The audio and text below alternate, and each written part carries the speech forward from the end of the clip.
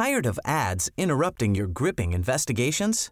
Good news. Ad-free listening is available on Amazon Music for all the music plus top podcasts included with your Prime membership. Ads shouldn't be the scariest thing about true crime. Start listening by downloading the Amazon Music app for free or go to amazon.com/truecrime ad-free. That's amazon.com/truecrime ad-free to catch up on the latest episodes without the ads. Imagine the softest sheets you've ever felt. Now imagine them getting even softer over time. That's what you'll feel with Boll & Branch's organic cotton sheets. In a recent customer survey, 96% replied that Boll & Branch sheets get softer with every wash. Start getting your best night's sleep in these sheets that get softer and softer for years to come. Try their sheets with a 30-night guarantee. Plus, get 15% off your first order at bollandbranch.com. Code BUTTERY. Exclusions apply. See site for details.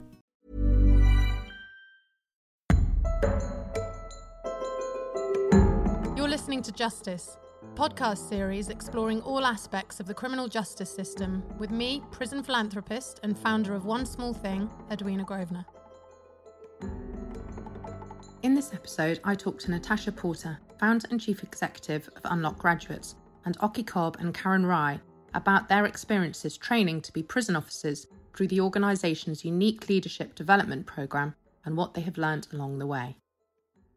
Hello, I'm Oki Cobb and I was an Unlock graduate and spent 2.5 years at HMP Wandsworth. Hi, I'm Karen Rye. I'm a 2018 Unlock Graduates Ambassador, spending 2 years at HMYY Aylesbury, and I'm a current mentor at the Longford Trust. Hi, I'm Natasha Porter. I'm founder and chief exec of Unlock Graduates. So Natasha, tell me why you decided to set this organisation up, because it's not your sort of average organisation, is it? Trying to recruit prison officers into the justice system and to the prison service. So I was on the Coates Review of Education in Prison and hadn't really spent much time in prison or thought about it very much before doing that. I used to be a teacher and spent a number of years teaching in disadvantaged inner city secondary schools, and was really interested in the power that education has to transform lives and to really be a silver bullet for a lot of other disadvantages which can exist in children's lives. I think going into prisons, my bias was that if a prisoner interacted with an inspiring, amazing teacher, they could discover a love of learning through that teacher, and that would kind of transform their life. And what I hadn't bargained for was the journey that a prisoner often has to make in order to meet that teacher, and the level of buy-in to education as a concept, the level of kind of buy-in to yourself as a human being, self-esteem you need to get up in the morning and decide I am worth investing in, I am worth educating, and I can involve myself in education and be successful at it. And actually, I think quickly saw that the demographic of people in prison are often people who've been unsuccessful with education through their lives and are therefore not, when they reach prison, making a decision to go to education. And became more and more interested, I guess, in if they're not engaging with teachers. I think my background in teaching made me believe that it's a human being who can change the life of another human being.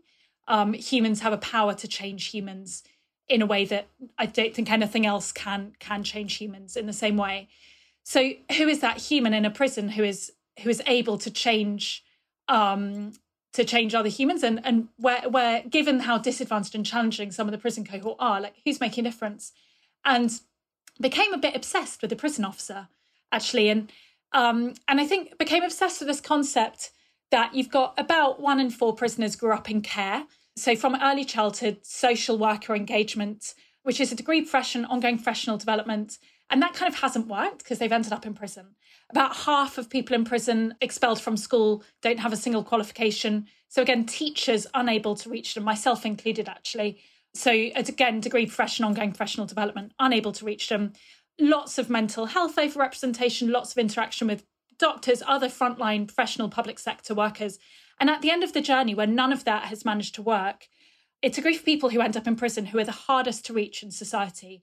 And you'd think if you were designing a system, you'd put your brain surgeon of the public sector there. You'd have the most intense training, the highest entry bar for recruitment, and you just throw resource at their training and development so that they were able to make a difference with that hardest to reach group. And is that not what happens currently? That is not what happens. So the entrance criteria to become a prison officer is lower than any of those other professions, and the training is much shorter. I think the other thing which I found really surprising is there just isn't consistent embedded professionalisation in terms of professional development in the job around how to deal with really complex, disadvantaged, challenging people who you're working with in prisons, who everyone else has failed to reach often. And what was most surprising is that there are prison officers who are making a difference, who are able to reach these prisoners that none of those other public sector workers are able to reach. And they're doing it with less training, less resource. So just like became fascinated by who are these people? Who are these people that are doing this amazing work? And how do we codify it? How do we recruit people and train people to do this job in a better way? And that was the mission of Unlock Graduates. I was just wondering whether you could give the listener an idea of actually at the moment, if you were going to go down a traditional route to become a prison officer, how long is the training? I know it's not very long, but I can't remember where we're at today. And can you compare that to what Unlock Graduates kind of ask for? Yeah, and I think there's a real push in the prison service on this, and there's an apprenticeship coming out which is hopefully being rolled out soon, hopefully going to make some changes in this. It's a year long, I think, the new apprenticeship, and there are some kind of challenges to unpick about how you get training prioritised, but it's a really good step which is hopefully going to be happening soon. At the moment, however, training is about 10 weeks long. It kind of goes up to 12 weeks. I think at one point it was as short as 6 weeks. The problem is that there's only so much you can learn in an artificial classroom environment.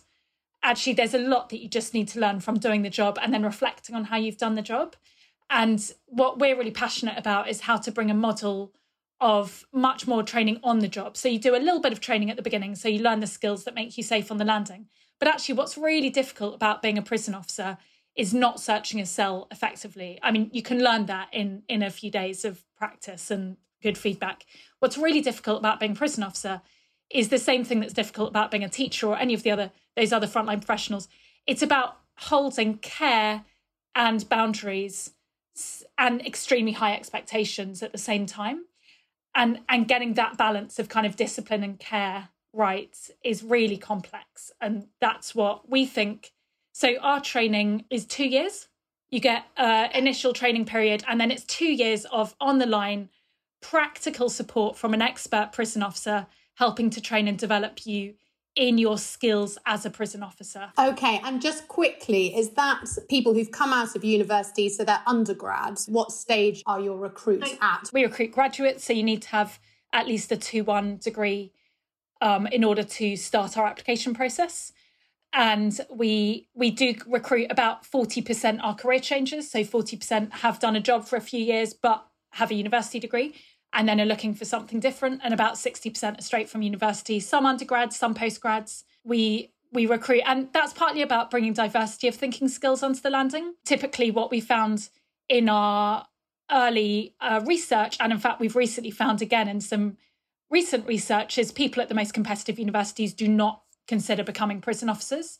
So you don't have that diversity of their particular problem solving skills on the landings, and we think there should be a range of problem-solving skills on the landings.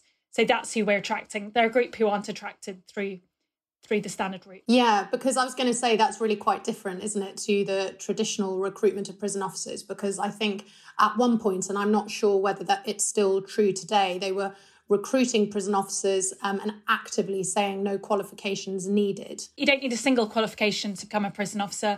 There are increasing levels of graduates becoming prison officers. There's also an increasing proportion of our population becoming graduates. So it isn't unusual for a graduate to become a prison officer. It is still unusual for a graduate of the most competitive universities and most academic universities to become a prison officer. Right.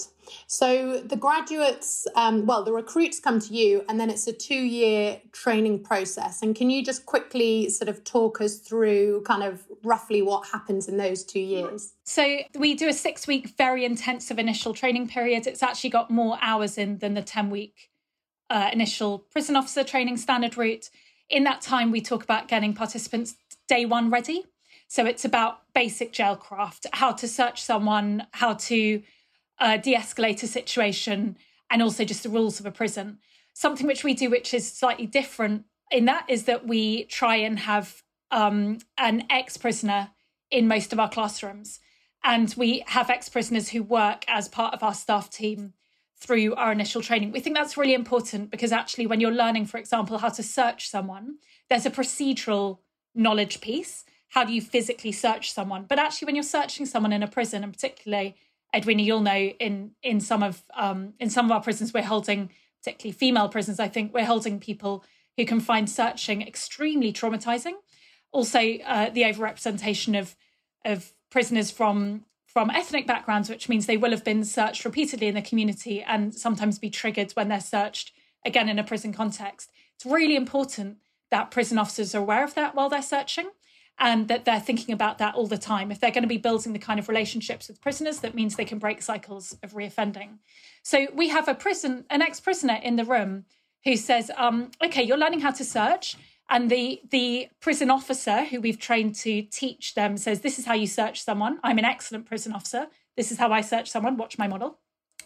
And then the ex-prisoner says, actually, this is what it feels like to be searched. This is what it feels like to be searched when I've just had a visit with my kids who I haven't seen for 6 months. And I just want to go back to my cell and like hold that memory. And you're searching me. This is how it feels like to be searched when I have a history of sexual abuse in my past. And actually, I've just arrived in prison for the first time and you've got your hands on me and it's really intrusive. And what that does is, I think there's a risk always in the world that things become procedural and we forget the human, particularly in training. And actually what we make sure is that the human is always at the forefront and the ex-prisoner's voice. The other thing is that what it shows our prison officers from day one, on the first day, we have this opening ceremony and they have a speech from an ex-prisoner saying, when I was in prison, prison officers, this is what they did. And actually, when I came out of prison, I haven't gone back eventually. And what it does is from day one, they have role models of ex-prisoners who've stopped going back to prison. And it means that they believe it's possible. And that's really important. So those are the kind of things that we do in the first 6 weeks. Through the next 2 years, they do a master's degree in leading change in custodial environments. I can talk a bit more about the leadership in a bit, but that's, we think is really important because actually as a prison officer, you are leading change. You are helping people to make decisions to change their own lives, for example. They also get group supervision. We think that's a really important part of kind of mental health well-being. And we think the prison officer job is pretty tricky with mental health. And therefore, it's really important to have at least that kind of base level of support. And they also have one-to-one training and support throughout from an experienced prison officer who is their mentor.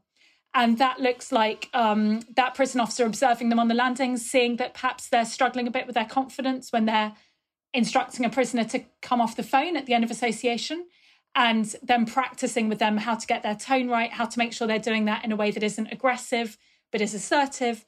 And they'll train them through those kind of micro skills, which we think make someone an excellent prison officer.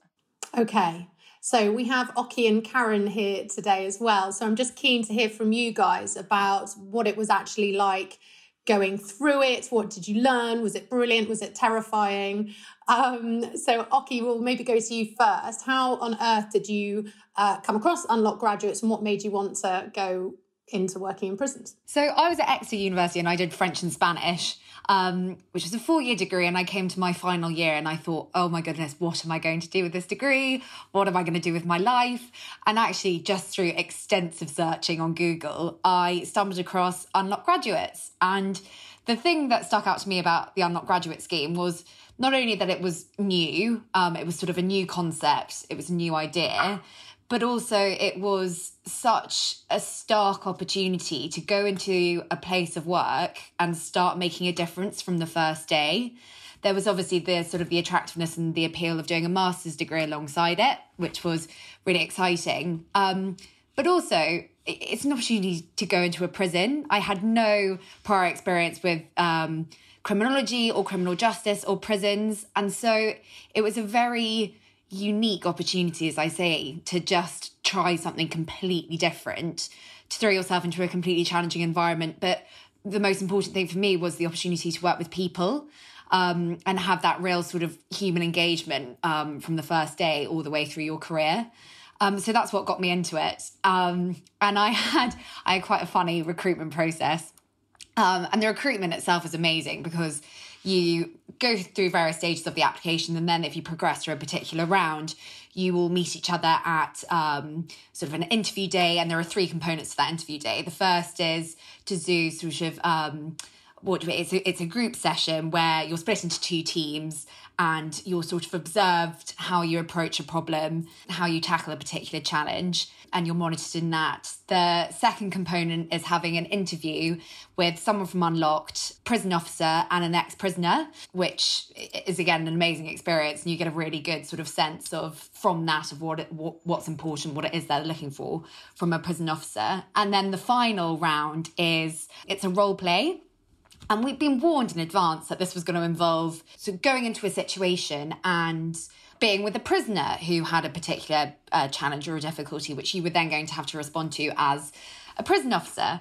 And so this was quite daunting in itself. But I remember sort of brushing myself off, doing my stretches, getting ready to go into this room where I was going to have to do this role play.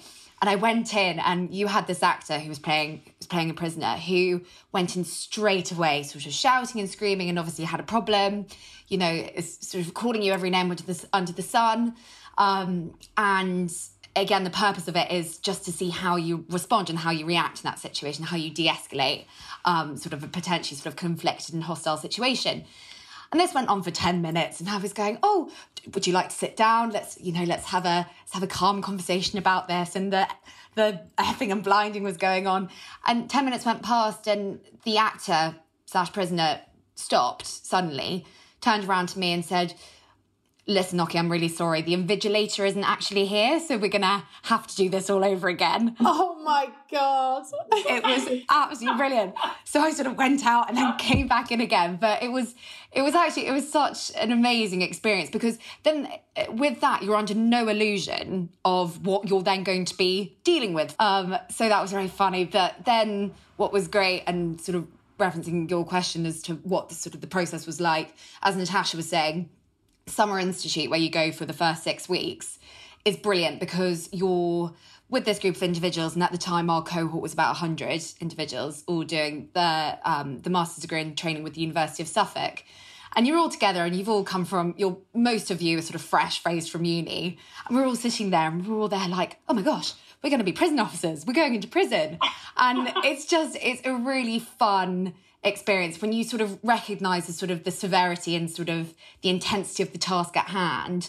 But it's just great to be with sort of a lot of sort of like-minded people who are really motivated and inspired by making a difference. And I've never had an experience like that, and I don't think I will again, because there's such a sense of sort of momentum behind it, which was really exciting and really good fun. Brilliant. And Karen, before we get on to Life on the Wings, how did you come to Unlock Graduates? So I did an undergraduate politics degree, then I did a sports management master's, and then naturally ended up in the prison service, as you do. Right, yeah, totally natural progression there. Yeah, exactly, right? So I was, towards the end of my master's, I was looking at next moves in terms of my career. I've always had ambitions to work at a football governance level at some point in the future.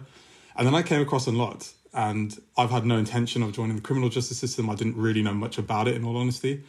It came on my Facebook feed, and I had a look at it, and I understood more about the challenge and working with young people, which is something I love doing. Historically, I've done work placements as a teacher in different countries, and I've loved it. And I thought maybe I could actually, take on this challenge, which is really attractive, and work with young people and help them grow and develop and help reduce their reoffending when they are released. And I also looked at the skills you need to be successful in a boardroom at football level, and these were the skills I could develop in the prison and then transfer them at some point after the placement in the prison. I also liked the package of Unlocked. I thought it was really attractive in terms of writing a policy paper and doing a master's. I thought this is academically challenging also for me. And I thought, yeah, why not go for this? Let's see what it's all about. And since then, I've loved it. I thought it was a brilliant experience, and I now continue to do work with former prisoners. And a question to all of you, because I've been in the same boat. I came out of university, I did study criminology and sociology, so there was a bit more of a natural progression for me. But the reaction from friends and family, we all care what our parents think about our career choices, don't we? And they're usually sort of quite involved in some of it. Were they like, I'm sorry, what? How did you handbrake turn into the sort of prison service? Like, what was the reaction? Well, the first people who discovered that this was going to be my career of choice, they were actually my university housemates. And they just thought I was barking mad, and they thought I was just being loud and overexcitable. And they didn't really think I was necessarily going to go through with it. But over time, you know, they got to see, and sort of my parents got to see, and my friends got to see how sort of enthused I was about this and about this challenge. And of course, you know, my parents in particular, the first reaction from them was sort of sheer horror. You're going into a prison. This is really dangerous. You know, these are violent environments. You know, I'm usually quite sort of a happy-go-lucky person. And they thought, no, this is not where you should be. Absolutely not at all. But I was so determined, and the challenge was so exciting. But I think it's interesting because the immediate reaction from people, I think, says so much about society's perception of prison and the prison officer in general. I was going to say exactly the same thing, because if you'd said, well, I'm going to be a teacher or I'm going to go and work in football, people would be like, oh, cool. And I was going to say that. It's like, why should people be so horrified? I mean, I can understand, because actually prisons are dangerous places. They are violent places. You know, we shouldn't ever sort of dress it up to be something else. You have to be careful, don't you? And you have to be on your guard a lot of the time. They're also wonderful places to work in many ways. But yeah, I think you're right. It does bring up a good point as to why it's such a horrific thing to say you want to go and work in prisons. And I think a huge amount of that derives from the fact that no one knows what happens in a prison. You only see a prison on TV or in the media when, you know, it's portrayed as just non-stop carnage. It's the source of, you know, TV series and films where terrible things happen, but really sort of over-sensationalized things happen. And so when you say I'm going into a prison, people react as they do because they don't know enough about it. And there's a sort of very monolithic portrayal of what a prison is and what a prison means and what being a prison officer means. So I think increasingly over time, when people, you know, say, oh, how's your job? And is it terrifying? And what's the worst thing you've seen? You know, you can come up with sort of, I suppose, a more nuanced description of what being in a prison actually means, and sort of, as you said, the amazing work that actually goes on in prison, that it's not all fighting, that it's not all dealing with violent and aggressive people, that actually it is a place where you see the most amazing examples of care and you see the most amazing examples of professionalism. And also you have the sort of the authority to say, actually, not all prisoners are terrible, violent, aggressive people. They're complex people, they're misunderstood people, but they're also people who can be supported to turn their lives around. And so it's interesting, back to the original point, that over time, you know, people would ask me, oh, how's work? As they would with anyone else working an office job or working as a teacher or working, because it became such an interesting learning process for all of us, actually, what being in a prison meant. And Karen, what about your parents? Were they like, great, just go for it? Yeah, everyone was really shocked, especially as a lot of my friends were going into corporate roles straight after university. So this was something very different. And as we were talking about earlier, my journey to this, doing a sports management degree, was not normal. Interestingly, there was actually a bit of awkwardness with my father, because coming from an Asian background, you know, he has suffered from institutional racism from the police. And this was it created a weird tension, but I was talking to him about how important it is to have diverse officers in this role to aid with rehabilitation and to have more role models, especially with ethnic minority population so high in prisons at the moment, especially in the youth estate. And that actually won him over. He really understood the importance of actually going into this role and making a difference that way. Right. And it really, again, sort of brings back into sort of sharp focus the importance of these kind of roles within the criminal justice system as a whole, I think. You know, maybe put the law to one side because that's sort of more prestigious. But when it comes to probation officers and maybe police officers less so, but and certainly prison officers, the fact that these conversations are happening in different households, in different backgrounds, different classes, you know, I think is so important, why Unlock Graduates is such a sort of brilliant organisation. But then coming back to the wings, so day one, you walk into a prison, you've never been in one before. Karen, what was it like for you? Did you get that sort of, I remember the first day I went into a prison when I was 18 years old and the heart's kind of beating and you're like, oh God, I have no idea what to expect. Can you describe that first day to me? It was really nerve-wracking, especially because you're really fresh-faced and your boots are really shiny and prisoners can smell that you're a new officer from a mile away. They can smell the vulnerability. Yeah, for sure. And I'll be honest, that kind of period from the first day the first 3 months in general are probably the hardest. And that is because prisoners are testing you.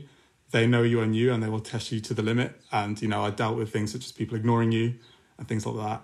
And that was very difficult to deal with. But the brilliant thing is you have such a great team. It's not just you on your own. You're in a team of roughly between 4 and 5 officers, and they will always have your back. And that is the most important thing. You can always lean on them for support. And those officers that have maybe worked in the prison longer who are able to take you under their wing, is that right? Or is this the mentor that is looking after you from Unlocked graduates? Both. You have a mentor you see every couple of weeks, which is brilliant because you can, they are there to listen to you and help you with any issues you've had. And you also have experienced officers that work with you on a day-to-day basis that can support you through any tough situations you face. Can you give me any examples when you say you're tested to the limit? I mean, prisoners might ignore you, but I know that's probably the sort of the less serious end of how a prisoner might test you. Do you have any examples of what people did? If they ask you to do something, for example, if they ask you to print off their spending sheet and you don't have time and then they instantly get aggressive at you and start shouting at you, it can be easy to crumble. I've had a lot of wobbly knee situations in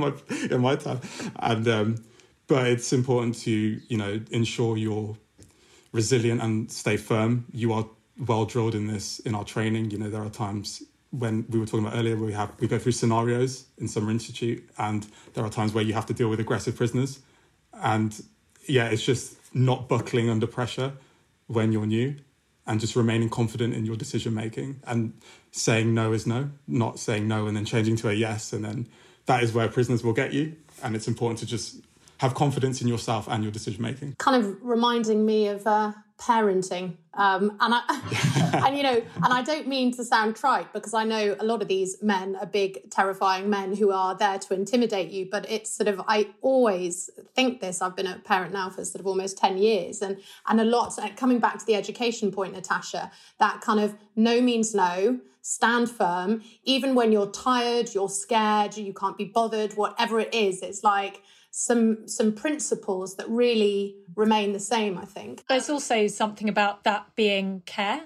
Actually, caring for someone means no says no. It means boundaries. It means super high expectations, and saying, actually, I think that you can behave appropriately, and I'm going to care for you and support you to behave in that way. And if you don't, I'm going to hold you to account because I believe that you're capable of it, because I care about you. And actually, that's a really powerful message, not I'm going to, put this rule in place because I'm a power hungry, or because I can't be bothered to do it. But actually, I'm going to do it because I care about you. And I believe that you can wait for 20 minutes. You can show patience. And I think you can be calm while you do that because I think there's, you're awesome and you've got heaps about you. And I believe in you. And actually, if I give in, then when you leave this place and you're waiting for, in a job interview, if you're asked to wait, you might also respond in this way. And I want you to know that you can do this. And I think a lot of what we talk about is about narrating the purpose behind the power. So it's not about the power. It's always about going back to that why. Exactly. And there's something about, I think, emotional security in that and boundaries. And when certain people in prison may have been brought up without any boundaries at all. And again, sort of coming back to the children point, it's like, children like structure, they like boundaries, they like to know where the line is. Yes, they'll cross it, but you can sort of challenge them in a sort of parental, non-threatening way to get them to comply. So it's a similar thing, isn't it? And we all do, right? Like, it feels safe when we know where the boundary is, and we feel loved and cared for if people hold us to account, because it means they believe that we can do that. And life is less stressful, I think, when you understand what boundaries are and where you might cross them and run into trouble. But Oki, what was your first day like? Well, it was interesting because along with sort of being terrified and very daunted by my initial day, I think it's, as we were saying, there's a really important sort of human point in that we're not dealing with people who are volatile 100% of the time. We're dealing with people who are interested, who like to chat, who want to know why you're there, your motivations for joining the service, and essentially what value they think that you can bring them. And I think, when asked sort of why did you join the prison service, to say, actually, I'm just here to sort of make your lives a bit easier, to help you prepare better for release, and to, I don't know, even sort of lighten the mood, just make this a bit more cheerful. People respond to that, and people do actually go out your way to help you. It's interesting because, prisons are so chronically understaffed. Actually, a lot of the time it's prisoners saying, oh, do you know what, miss, it's probably time to start, locking up, or it's probably time to lock the showers or whatever, or, oh, I wouldn't get involved in that, miss, this, that and the other. So prisoners themselves can be really helpful, but, there was a really glorious but also very embarrassing occasion in my first sort of 3 weeks of the job, where I got given an instruction by the other member of staff who I was working with on the wing that day. And bearing in mind, there were sort of 150 prisoners on the wing that I was working on and 2 members of staff. And the instruction was, right, Oki, if you don't mind just going and unlocking the people for work in the morning, that would be great. So I sort of set off and said, yeah, no, I can do this by myself. It's absolutely brilliant. And proceeded to unlock every door on that wing for people to go to work. 150 prisoners sort of peering out their cell, rubbing their eyes, going, what's going on? I then come back down to the main landing and I tell my other member of staff, it's great, everyone's unlocked for work. They're all ready. They're all coming down. They're all waking up. And my colleague goes, what do you mean everyone's coming down? And I said, well, I've unlocked all the doors and they're all ready to go. And he said, no, there's a list of 8 names on it. You were supposed to unlock 8 people. Oh my God. And then so he said, quite rightly, right, you unlock them all. You go lock everyone else back up. You go tell them that it's not work and that they need to be behind their door. And what was so brilliant about this event, I mean, it could have been carnage and it could have been absolutely disastrous. But the fact that I sort of went round everyone and I said, look, I am so sorry. I've really messed up. I wasn't actually supposed to open this door. And the amount of people who, had the opportunity to just run laps around me said, do you know what, miss? I know you're new. We're going to give you the benefit of the doubt. That's absolutely fine. You can lock the door. Aww. It's a very human environment and people respond to you as people would on the outside as well. Exactly. And they're certainly the stories that you'd never hear through the tabloid media or via the radio waves. How you were both actually working in male prisons, weren't you? Because I was going to ask a question about to you, Karen, how they responded to you. Did you, suffer racism, anything like that? And then, Oki, I'm interested to know what it was like for you as a woman working in an adult male prison. So, Karen, maybe to you first on that point. I never really suffered racism in terms of overt racism from prisoners because there was a large diversity of prisons anyway, and I actually thought it was an advantage being from an Asian background and working with Asian prisoners. It created great ways to build relationships with them because we were not far off being similar ages. So we had similar backgrounds because my prison was the age category of 18 to 21 and I'm 20. Yeah, at the time I was around 25. The first few months were very tough in terms of seeing toxic masculinity with this age group. We hear that terminology a lot and I think a lot of people don't understand entirely what it is. So how does that manifest on a wing in the real world? So with this age group, there's still a lot of immaturity. And I often found that in group situations, this age group would play up and put on a mask and give you a tough time when on a one-to-one basis, they'd be completely different and as sweet as a pie. So I would have a prisoner, shouting at me in front of his friends, trying to act like a big man, shall we say. And then you go to their cell 5 minutes later and they're absolutely fine with you and they're saying, sorry about that, I had to do it. In front of the guys. Otherwise, they would rip into me. And out of interest, then how do you deal with that? Because I've been in sort of prisons where particularly young groups of guys just start shouting. And it does feel a bit feral, actually, if I'm allowed to say that, because you sort of think, God, this feels slightly out of control. And, the energy in the Youth Offenders Institutes is like something different to, I feel, the adult estate a lot of the time. So how do you, as an officer, you've got a group of guys sort of shouting at you. Are you meant to ignore it? Are you meant to clamp down on it? I think with situations like that, you don't have to stay there and take it, if that makes sense. You can walk away and then come back. And that's what I found beneficial to me. When that group would break up, I would actually go to talk to those prisoners after, as I was saying, and actually tell them how that made me feel, actually how I was hurt and how they would feel in that situation. Did they respond to that? Or were they like, oh, I don't care? They actually would on a one-to-one basis. Some of them would. And over time, I think naturally they just begin to trust you anyway. It was just during the initial phases of being an officer that they would do that. But over time, as they get to trust you and they know that you're decent and work hard, that all starts to drop. Yeah. And out of interest, interest, is there a rub then between the sort of older, more traditional officer who has been trained in a very different way and actually received a lot less training than you guys have, having gone through 2 years and a master's degree? You know, some of them are like, what on earth are you doing talking to them about their feelings? Did you get stick then from the older officers or? Yeah, it's quite interesting because a lot of the older officers sometimes have had military careers. So for them, they're not used to that. But they know how, I think with officers, you are different pieces of a jigsaw. You all work together and have different strengths, and that's important. And they recognise that that is the strength we have, you know, talking and listening and understanding each other's viewpoints, and they respect that. But obviously, you know, they have their own strengths as well. You know, they probably have more resilience than I do, for example. And I think it's just understanding all our different strengths and how we can work together as a team. Yeah. And so, Oki, to you, being a young female working in an adult male prison, how was that? Interesting. So, again, and that was a huge concern voiced by people before I went into prison was, oh, well, you're female and you're working in an all-male prison. That's going to be sort of really intimidating and people are going to be really inappropriate. And I genuinely found the opposite to be true. In many ways, sort of what I think comes in hand perhaps with the sort of the toxic masculinity is this idea that, you know, the men have to be the protector and it's quite a macho culture. And if you speak down to a woman or a female member of staff, you know, you're going to be held to account for that, both by that member of staff and by the sort of the larger prisoner cohort.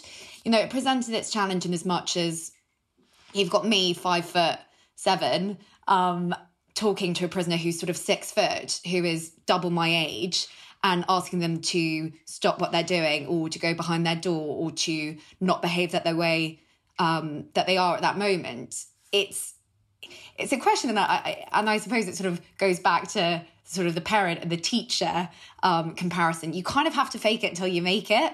You have to really sort of present yourself, and it's very unnatural at first to be that person with the authority and sort of with that sense of assertiveness when, as Karen said, all you really want to do is just go and hide around the corner. But over time, it does become more natural. And it's interesting you mentioned the 3-month mark, Karen, because I found the first 3 months difficult in the sense that I knew I had to project this assertiveness.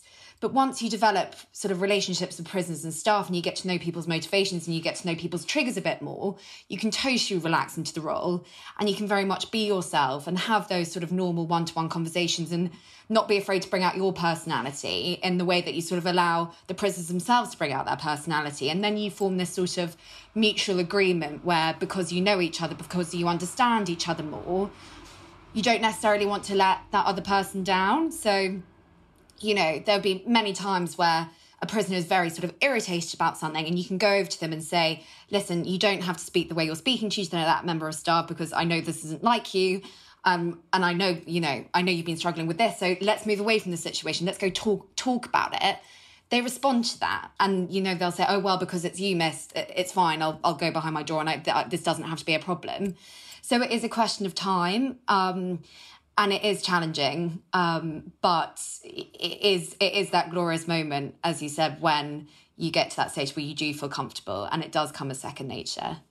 Yeah, and I've certainly seen in prisons where women can actually diffuse violence sometimes in a way that's completely different to when there's aggression.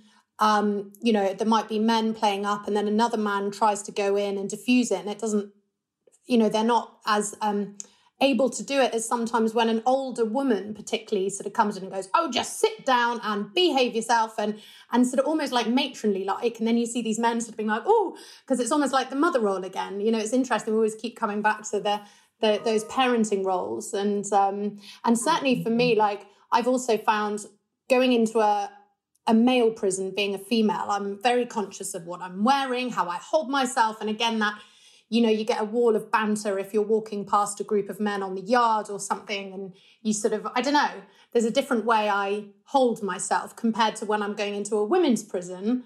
I don't think so much about those things. I don't have to worry about how I'm holding myself and pretending to be sort of bigger than I am. And Natasha, you've probably, because, you know, the first time you ever went into a prison, you've been into sort of hundreds of prisons, no doubt, around the country. Did you sort of experience a similar thing? I think my big thing has been children who I've taught being in prison. And actually, I think I taught, in challenging inner city schools for 8 years at the beginning of my career, and my Teach First school was chaotic and extremely nuts. And I bumped into people who are now adults who were children in that school, kind of across the country, serving prison sentences. Yeah. I bumped into one serving a sentence for murder not that long ago. And I think what I found working in that school was that, children did end up in the prison service, and people, there was a big crossover with criminal justice and those kids. And many of them at 16 fell out of the system when school stopped being compulsory. What I found, and I also taught in a behaviour unit for a period of time, and we were kind of an overspill school for Hackney that I was in, and there was a lot of really challenging behaviour, a lot of really challenging kids, and I never met one child who didn't have something great about them. Out of thousands and thousands of kids, I never met a single one, and that included children who were being expelled, some crazy extreme, like kids who liked setting things on fire, so the whole school shot, kids who committed extremely violent acts, and every single one of them had something about them that was good. And I think working in that behaviour unit, like every kid in that behaviour unit, at some point I had an interaction with where like we laughed together, or we just had a moment where they showed kindness and compassion for another human being. And I get it is that kind of that complexity of humanity thing. But I think what that taught me, and what I believe, is that there's good in people. And one of the things that we recruit for is we call it the sense of possibility. And it's the belief that there's always something that can be fixed. There's always something that can be made better. And we talk about finding the 101% solutions. So like, what are the small incremental changes, bits of light that we can bring as people to other people? And I think the other fascinating thing that I've seen through our participants is it's not only what they learn working with the prisoners, it's actually the huge amount they learn from the prisoners. It's a two-way interaction. You asked about the difference between Unlocked and the older staff. I think we recruit mentors who are experienced prison officers. Some of them might be 5 years into the job, others are 25 years into the job, but these are people who are recruited and trained through the standard prison officer route, and they are incredible, and they're completely aligned with our mission. I think there are public servants like this all over, and what's really sad is the prison service. The prison officer is sometimes typecast as violent or stupid or corrupt, and nothing is further from the truth when you see some of the extraordinary work that's happening on the front line. Absolutely, and I'd agree with that. My organisation works across 29 prisons in this country, and we work with some of the best officers, the forward-thinking officers, the innovative officers.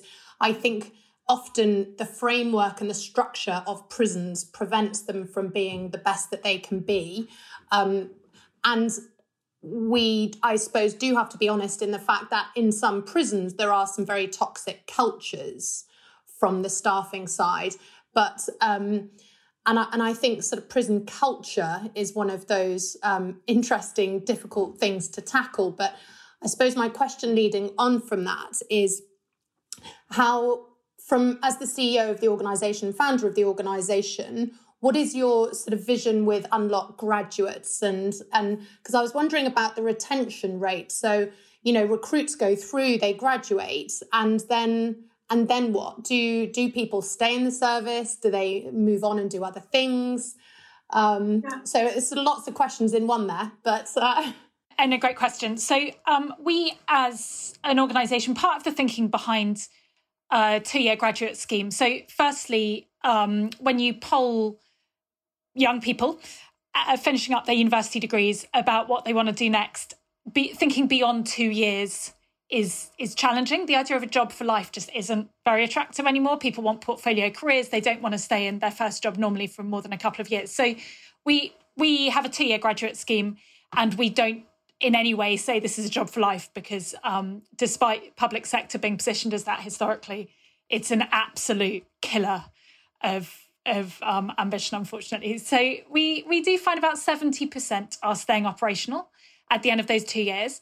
But for us, there's a real problem that people in positions of power in our society do not know and care about prisons. And Edwina and Aki and Karen, you've spoken about like your family's response to this. And I think that's part of the problem, right? Like people who are making decisions in our country, who are running businesses, who are in politics, it's not their friends and family who are going in and out of prison. They haven't grown up, going to visit family members in prison on a weekend, typically.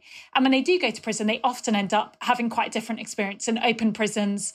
And I think there's stuff been written about this, the kind of experience of that group in the prison service. So we need people in positions of power across society who know what prison is like, care about prison, and can advocate for prison.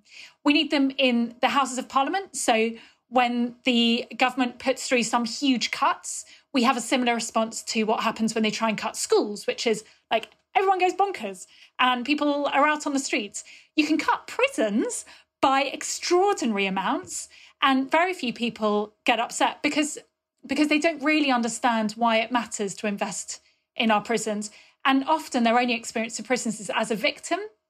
And therefore the idea of, that there isn't this kind of long picture presented about why we need people invested in. So we want people running businesses who will recruit ex-prisoners and invest in prison industries. We want members of parliament voting for sensible prison things, including like more money, good thing. I'd love a Secretary of State for Prisons who'd spent 2 years at least on the front line of the landings. I'd love a Justice Advisor at number 10 who'd spent 2 years in prison. I think we've really seen the benefit of that from frontline policing experience. And it would be great for prison to be much more on the agenda there. We want people in the media. I'd love editors of the big papers to have spent 2 years on the front line and just get rid of some of that holiday camp nonsense. I mean, it doesn't look like any holiday camp anyone would spend money to be in. The rest of the country might buy that, but those of us who work in prisons, you just think, my God, that's really embarrassing. Yeah, but we do also want people staying in prison and making a difference operationally. So we want that kind of system change piece. And then we also, wouldn't it be great if someone went and was an MP for a bit and then came back and governed a prison, or went into the private sector and then brought expertise back on project management, performance management into a prison and then led a prison. So we're really excited about just people in leadership positions in prison, in the civil service, in wider society, who've spent at least 2 years on the front line. I think the other thing is, whatever social issue you're interested in, it's in its most extreme form in our prisons. And actually, we need people in our society who understand the complexity of those social issues and who then spend the rest of their life campaigning. So it's a 2-year graduate scheme, but actually we're much more than that. We're about creating a cohort of people who've got this shared experience, 2 years on the front line at some of the toughest prisons, and then spend the rest of their lives dedicating themselves to breaking cycles of reoffending wherever they are best positioned to do that. And that's what we're excited about. We want a cohort of system changers working together to really push through some big change. We also, frankly, there's a huge amount of charities doing great work in the prison service, often a bit disconnected from the regime. So we want prison officers using those charities as a resource to help them deliver their work better. We want charities using prison officers as a resource to help them deliver their work better, and all working together towards, I think, what's a shared mission of breaking cycles of reoffending. Yeah, absolutely. So it's so much bigger than just, the graduate getting an incredible 2 years, isn't it? So, Karen, what next for you? Where are you up to since doing your 2 years? And do you think your life, well, if you go into football, you might find yourself, it might be useful to have some prison knowledge. You never know. I was actually quite unlucky because last year I was put into the shielding category. So that also was during the time I actually finished the programme, so I ended up being at home. I've been home for the last year, sadly. But during my time at home, I actually, as I was saying in my introduction, I joined the Longford Trust. I've loved doing key working sessions in the prison, and I thought being a mentor for former prisoners that are going to university now would be a brilliant way to continue contributing to that mission of reducing reoffending. During my time on the programme, I had the chance to go with Natasha to HMP Lincoln to see the Twinning Project, which is a football-based charity which links prisons to football clubs and delivers coaching qualifications for prisoners to help them get jobs in the industry upon release. And maybe doing work with that charity, for example, or continuing working in the sports area using football as a tool for rehabilitation is something that I'm really interested in terms of my next chapter now, and continuing doing mentoring with the Longford Trust. Great. And Oki, what about you? Where are you going these days? As I spent sort of time in the prison service and increasingly towards the end, there was a lot that I was sort of trying to do on a local level, and various sort of initiatives and projects that myself and sort of other prison officers and other grads were driving. But over time, it sort of became increasingly apparent that despite the amazing work that sort of goes into prisons, you know, the overarching framework wasn't changing, and it didn't appear to be moving in the direction that you would hope for and that you would expect. So I actually looked at consulting and joined a consultancy as a result to get sort of a better understanding of sort of the tools and the methodologies and the thought processes and sort of membership to particular teams who can help sort of drive change on a sort of a systematic level. I'm particularly interested in how you can motivate, incentivize and inspire workforces with the recognition that those working on the front line are the people who are best primed to deliver change, whether it's sort of cultural, structural. And so with joining consultancy, I want to harness that sort of appreciation of the positions sort of frontline workers or those sort of working on the shop floor are in, the benefits they can bring, and sort of understand how you can drive that awareness up sort of every level sort of within business, whether it's public sector, whether it's private sector. And then hopefully, who knows, maybe with the overarching aim to go back perhaps into the civil service, to become sort of part of the justice initiatives that Natasha was alluding to before. But like Karen, always bring it back to sort of my passion and my sort of, I suppose, overarching purpose, which is to promote a better understanding of the prison service and to basically, I suppose, make society a little bit more accommodating of prison reform and the possibility of change and the importance of frontline workers. Yeah, because as Natasha was saying, that's sort of, you know, we need policy makers and we need the legislation, the legislature to understand prisons. And certainly throughout my career, and I sort of worked in the House of Lords for a little bit, it was just absolutely fascinating to see the work going on, yet people who hadn't stepped foot inside a prison were making these decisions, were creating these laws. And I just sort of thought, you know, when I was like 24, I was like, I must have missed something. This cannot possibly be happening this way. And then you sort of realise that that is the way it happens, which is why it's so important that there's people like you. I mean, in a way, I suppose it might be challenging that lots of people sort of work in the prisons and then leave, but actually when you look at it in that different way, as you sort of articulated, Natasha, it's so important that we have different people at different stages in the whole system to be creating a better organisation. So are there any examples of sort of areas that you were able to either make a positive difference or sort of where you were just lifting the mood on the wing? Absolutely. I think a key sort of message and a key theme that comes through our training is sort of the power of, you know, everyday conversations and just listening to people's circumstances and getting an understanding of the sort of challenges that they'll face on release. So an example, I suppose, was with one of the guys who I was key working, who I used to meet with once a week. And we sort of had regular sessions in terms of preparing him for release. And it became apparent that he was going to be released as homeless, that he had a lot of mental health concerns that he thought were going to really be an obstacle. And, you know, the way he was speaking, he had very much resigned himself to the fact that he was going to come back to prison again. And I thought, no, this will absolutely not do. We're going to change this. So, I mean, it was sort of 2 weeks before his release, so I knew I needed to act fairly quickly. And I identified this housing charity in an area that was actually further out of London, which I thought would sort of represent a really good sort of fresh start from him. And he sort of conveyed an interest in that. We also sort of liaised with the prison doctor with regards to getting him a medical note, which he could then bring to the council, which would then sort of hopefully make him eligible for sort of more assistance. And I was speaking a lot with his probation worker, sort of communicating some of the risks and some of the challenges that I think he might have on release. And in that respect, it was great because the probation officer was saying, do you know what, it's so great that someone on the front line who knows this person so well is giving me a sort of more accurate picture of the sort of things that this individual is up against.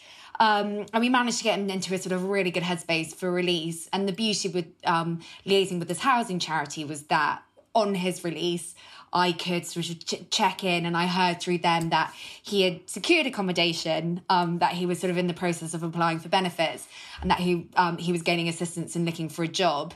And it was one of those real moments where it was like, oh my gosh, that first conversation that we had, and it can make all the difference, and you really do have the capacity to completely alter the trajectory of someone's life journey for good. So that was really good sort of from a professional level. And then I'd say probably my favourite memory, which is slightly more wacky, was my first Christmas that was at HMP Wandsworth, and it became sort of apparent that there was nothing really organised, and I was thinking, this is so sad, it's Christmas Day, we need to do something fun. And I was thinking, what can I do to lighten the mood a little bit? And I came up with this ridiculous idea, which I now look back on and I hold my head in my hands. And that was to play the bagpipes on my unit centre, so that everyone who was coming down to receive their Christmas lunch, I was in the middle playing this deafeningly loud sound. I have one prisoner who was great, who was holding my music for me, who you could see over time with my cheeks getting bigger and my face getting redder and sweatier. He was just horrified by the end. He didn't quite anticipate how loud it was. But it was so funny. We had prisoners sort of dancing on the landings. We had clapping. We had thumping on the walls, and it was so fun. And actually, you know, when I was leaving and when I was saying goodbye to prisoners, they said, "Oh, you've got to play your bagpipes as you go out, miss. And what are we going to do next year without the bagpipes?" So yeah, I'll hold that memory very dearly. Managed to get your bagpipes through security, which was probably the most impressive part of the story. Yeah, exactly. They're like, what the hell is that? And Karen, what about you at Aylesbury? Yeah, so we were able to bring some cool culture change into our prison. The cohort I was part of was very diverse, and we brought in 3 events in 1 year. One was a Black History Month event, one was celebrating Eid with prisoners, and one that I was part of was actually running a Sikh event celebrating the founder Guru Nanak's 550th birthday, which is really cool. Bonding with prisoners over samosas and jalebis is really interesting and awesome. But those things are really cool, and they had never been done before. And that's a great way to keep prisoners engaged and appreciating their culture as well. And I think that is now a mainstay in the prison and will be celebrated every year because of the ideas we brought in. Also, I had spent time in our offender management unit, and the head of the OMU asked me to create a prisoner needs analysis. And this is just how well prisoners engage with the services we offer in our prison. And traditionally, they've had a really poor response rate. I mean, they've had like 5 or 10% response rates throughout the whole prison estate. So I wanted to change that. And I worked with psychology to look at ways we could make a survey that's really engaging for prisoners to use, especially our cohort who have very short attention spans. And we made it really short. We use imagery. We had the option to have it translated. And psychology said it's maybe worth, investing in 500 penguins, chocolate penguins, to get them to, feel rewarded once they complete the survey. From that, we had an 85% response rate, which is probably the highest ever in history in the prison estate, which is really cool. And we got some really good data from that. A lot of the prisoners and officers had no idea about the services we offered. And from that, we were able to make a booklet that listed everything we had. For example, we have a service called Storybook Dads, which you may be aware of, where you can read a bedtime story to your child and it's sent home. Only 2 people were using it, and we had 20 spaces. And that's because no one knew about it. And from the booklet, that increased massively. I think it reached 18 to 20 people, max capacity, which is really good to see. And also people were afraid to pick up their medication from healthcare because they were too scared of getting into fights. And that's crazy, having people who are afraid to pick up their own medication in prison with so many mental health issues already in the jail. And that enabled us to tweak the regime. People are able to go at different times to pick up their meds, which is brilliant. So just from having that experience. Yeah, and this is what I find so exciting in the sense that, the reason I called my organisation One Small Thing is because it's about culture change, and it's about individuals realising that they can actually do things. And even though prisons are a really sort of restrictive, sometimes oppressive regime, the sort of opportunity for entrepreneurialism and innovation is actually bizarrely large. As you say, you can identify a little problem that actually, is a big problem in someone's life, like not feeling confident enough to go and pick up the medication. And you can actually, as an officer, just change that by using your brain, and that's so exciting. Exactly. And when you think of the ripple effect that has in aiding their rehabilitation, giving them more confidence now to, try other services we have on offer, that could go a long way in reducing their reoffending. Just from one small thing, such as making a survey, that's more engaging. When it comes to the Ministry of Justice, what relationship do you have with the Ministry of Justice, and how would you like to grow Unlocked Graduates if that is something you want to do? So we have a really good relationship with the Ministry of Justice, and I think we very much came out of partnership with the ministry in a way that I think the similar graduate schemes, we were quite uniquely positioned in that there was a change of minister during our startup, and that meant I think we had a lot of support from the Ministry of Justice and HMPPS, and it's very much a partnership in terms of delivering this. You can't put on prison officer training without a huge amount of support from HMPPS and the Ministry of Justice, and we also, I think what we do is celebrate excellence in the prison service and use that to deliver our model. It's very much hand in hand with, rather than a kind of intervention model, if that makes sense. So we do always want to grow, and I'm always like banging on at HMPPS and the Ministry of Justice about how we want to increase our numbers. I think just to explain, when we were first starting up, this was mad, like really mad, as in 1% of graduates at the most competitive universities said that they would consider joining the prison service, not even becoming a prison officer. The concept was mad. And we arrived on campus, and, we set up our stall, and people come along and they say, Unlocked Graduates, what's this? And we'd say, it's a job where you're going to do a leadership development program and you're a prison officer. And they think they've misheard you. They're like, oh what? And then they kind of back away, because they're like, well, I clearly am at the wrong stand. And do you know where you are? You're at, University Career Fair. And I've done them with Karan recently, where he said, yeah, I was a prison officer for 2 years. And again, they think they've misheard. They're like, you were a what for 2 years? So and when we first went on campus, we genuinely thought we might just have a situation where literally no one applied. And we opened our applications. And I remember we were in the office. We were a really small team at the time. There were like 5 of us. I was heavily pregnant. And we were just waiting. And we got an application through. And we were just so excited. Hurrah! We got an application. Someone applied. Woo! Because it would have been so embarrassing if no one had applied. So we've always been kind of amazed at how well it's taken off. And we took a punt that people coming out of university today, actually, many of them don't want to be super rich and go into banking and have a kind of glamorous office job. I mean, they might at some stage in their life, but lots of them want to make the world a better place. Lots of them want to be part of changing the system. There's a lot of people out there who are really frustrated with the way things are run, and they want to be part of fixing it. And a lot of them want a challenge. So we've always been kind of pleasantly surprised by that. We had 20 applicants per place this year. We had to close 2 months early. We're number 36 in the Times Top 100 graduate scheme. We're one of the most oversubscribed graduate schemes there is. We're also now one of the most prestigious. We've won 10 awards this year alone for our campaign. And we're kind of always a bit surprised by how well it's going. But also, if it is going this well, we just think, we'd always like to be placing more. We've always got a waiting list of prisons who want participants. We've got great feedback from the prisons we place in that, our participants can be sometimes infuriatingly positive, but in a way that does they're just always coming in with a smile on their face, always trying to do their best. And that does go down well. And that does sometimes bring, I think it's been tough working in prisons for the past few years. When we were starting in 2017, numbers were really low.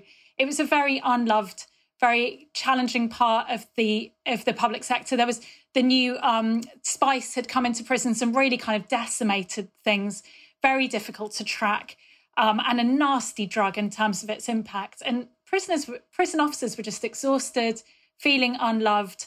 And actually, I think what we've tried to do is just raise awareness of how awesome they are, and also try and flood those prisons with new staff who want to learn from those prison officers, who say, do you know what, you're awesome, I want to learn to do what you do, and who show up every day excited and enthusiastic to do the job. And that can really bring, what I hope is that brings a sense of pride to some prison officers who maybe were beginning to feel like they weren't very loved, and actually, and are awesome and should feel super proud of themselves. And hopefully it's bringing a bit of light to some of the prisons that really had a tough time. So yeah, more. MOJ, give us more.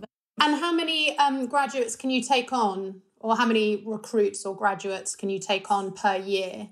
So this year we'll be training 130, and we can definitely scale quite a bit above that. I think there is a question about how many new prison officers are coming into the service, and Unlock Graduates is bringing in a different type of recruit, and a recruit who is bringing diversity to the landing. So we always say that we wouldn't want to be, a majority of new prison officers. We don't think should come through our route, but we're always up for taking more.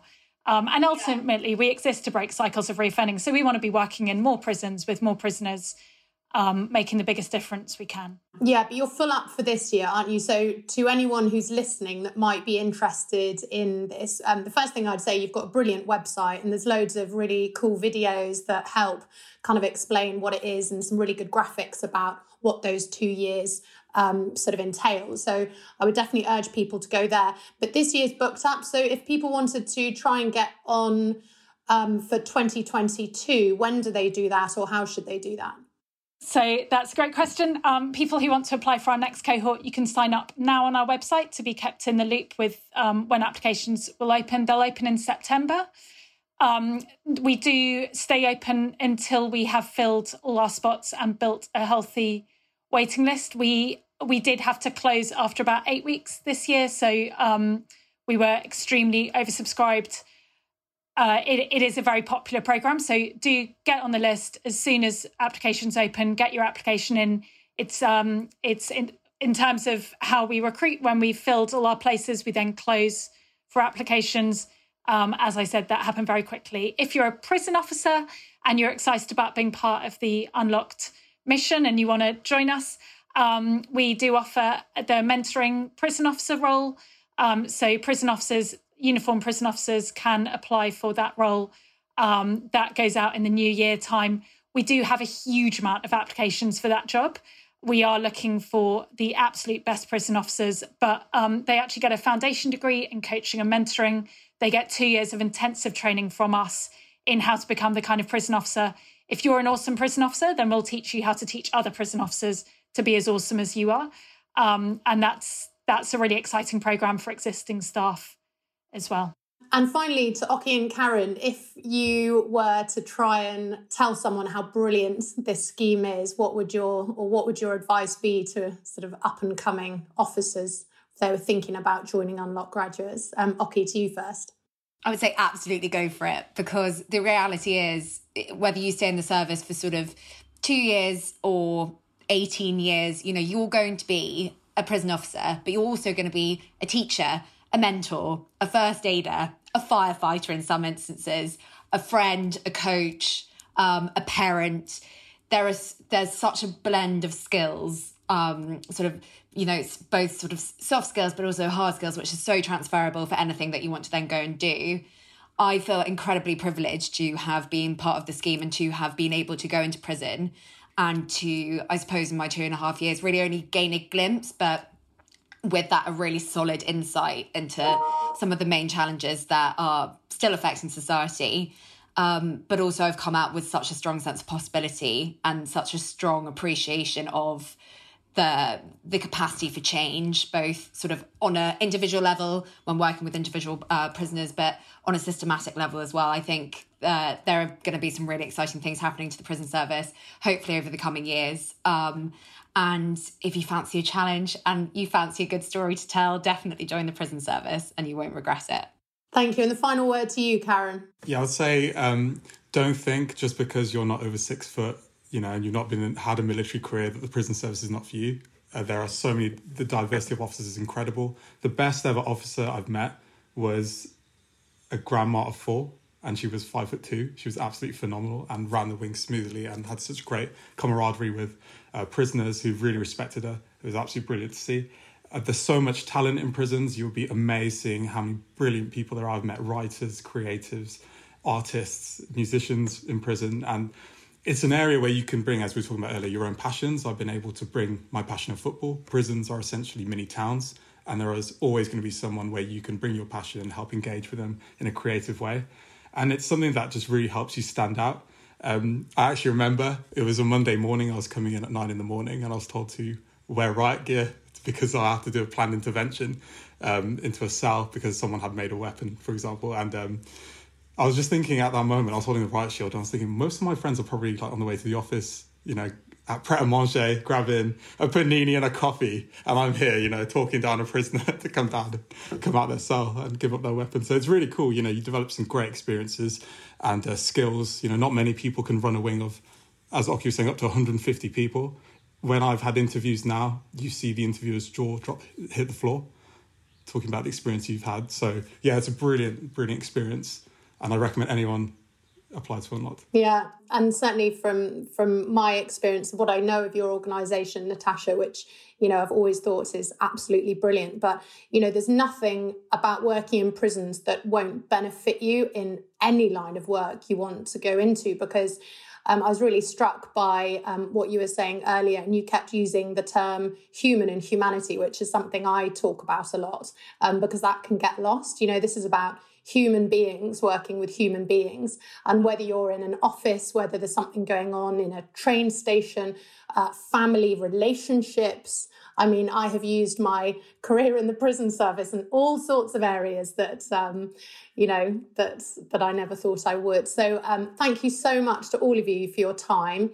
And if people want to learn more about Unlocked Graduates, go to the amazing website, and your details will also be in the footnotes of the podcast. So just thank you all so much for talking to me today. Links relevant to this episode can be found in the pod notes below. If you enjoyed listening, we would love it if you would subscribe. Also rate, review, and best of all, share this episode. Justice is produced for One Small Thing by the London Podcast Company.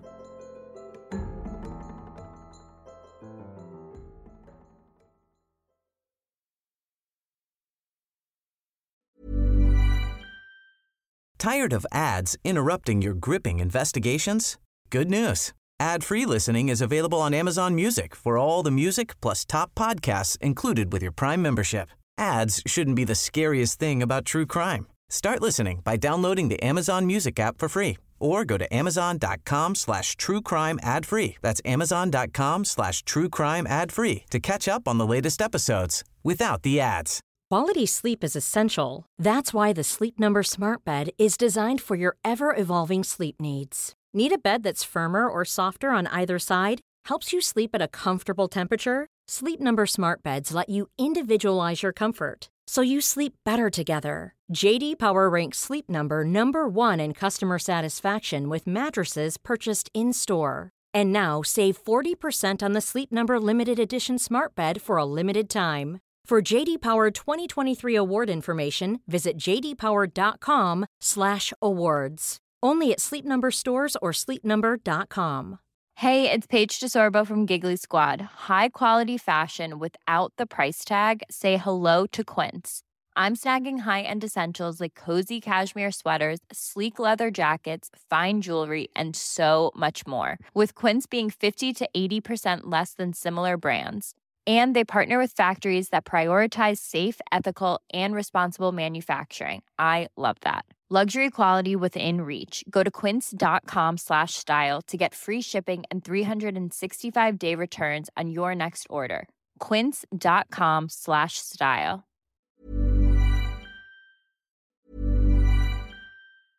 Normally, being a little extra might be a bit much, but not when it comes to healthcare. That's why United Healthcare's Health Protector Guard fixed indemnity insurance plans, underwritten by Golden Rule Insurance Company, supplement your primary plan so you manage out-of-pocket costs. Learn more at uh1.com. Tired of ads interrupting your gripping investigations? Good news. Ad-free listening is available on Amazon Music for all the music plus top podcasts included with your Prime membership. Ads shouldn't be the scariest thing about true crime. Start listening by downloading the Amazon Music app for free or go to amazon.com/truecrime ad-free. That's amazon.com/truecrime ad-free to catch up on the latest episodes without the ads.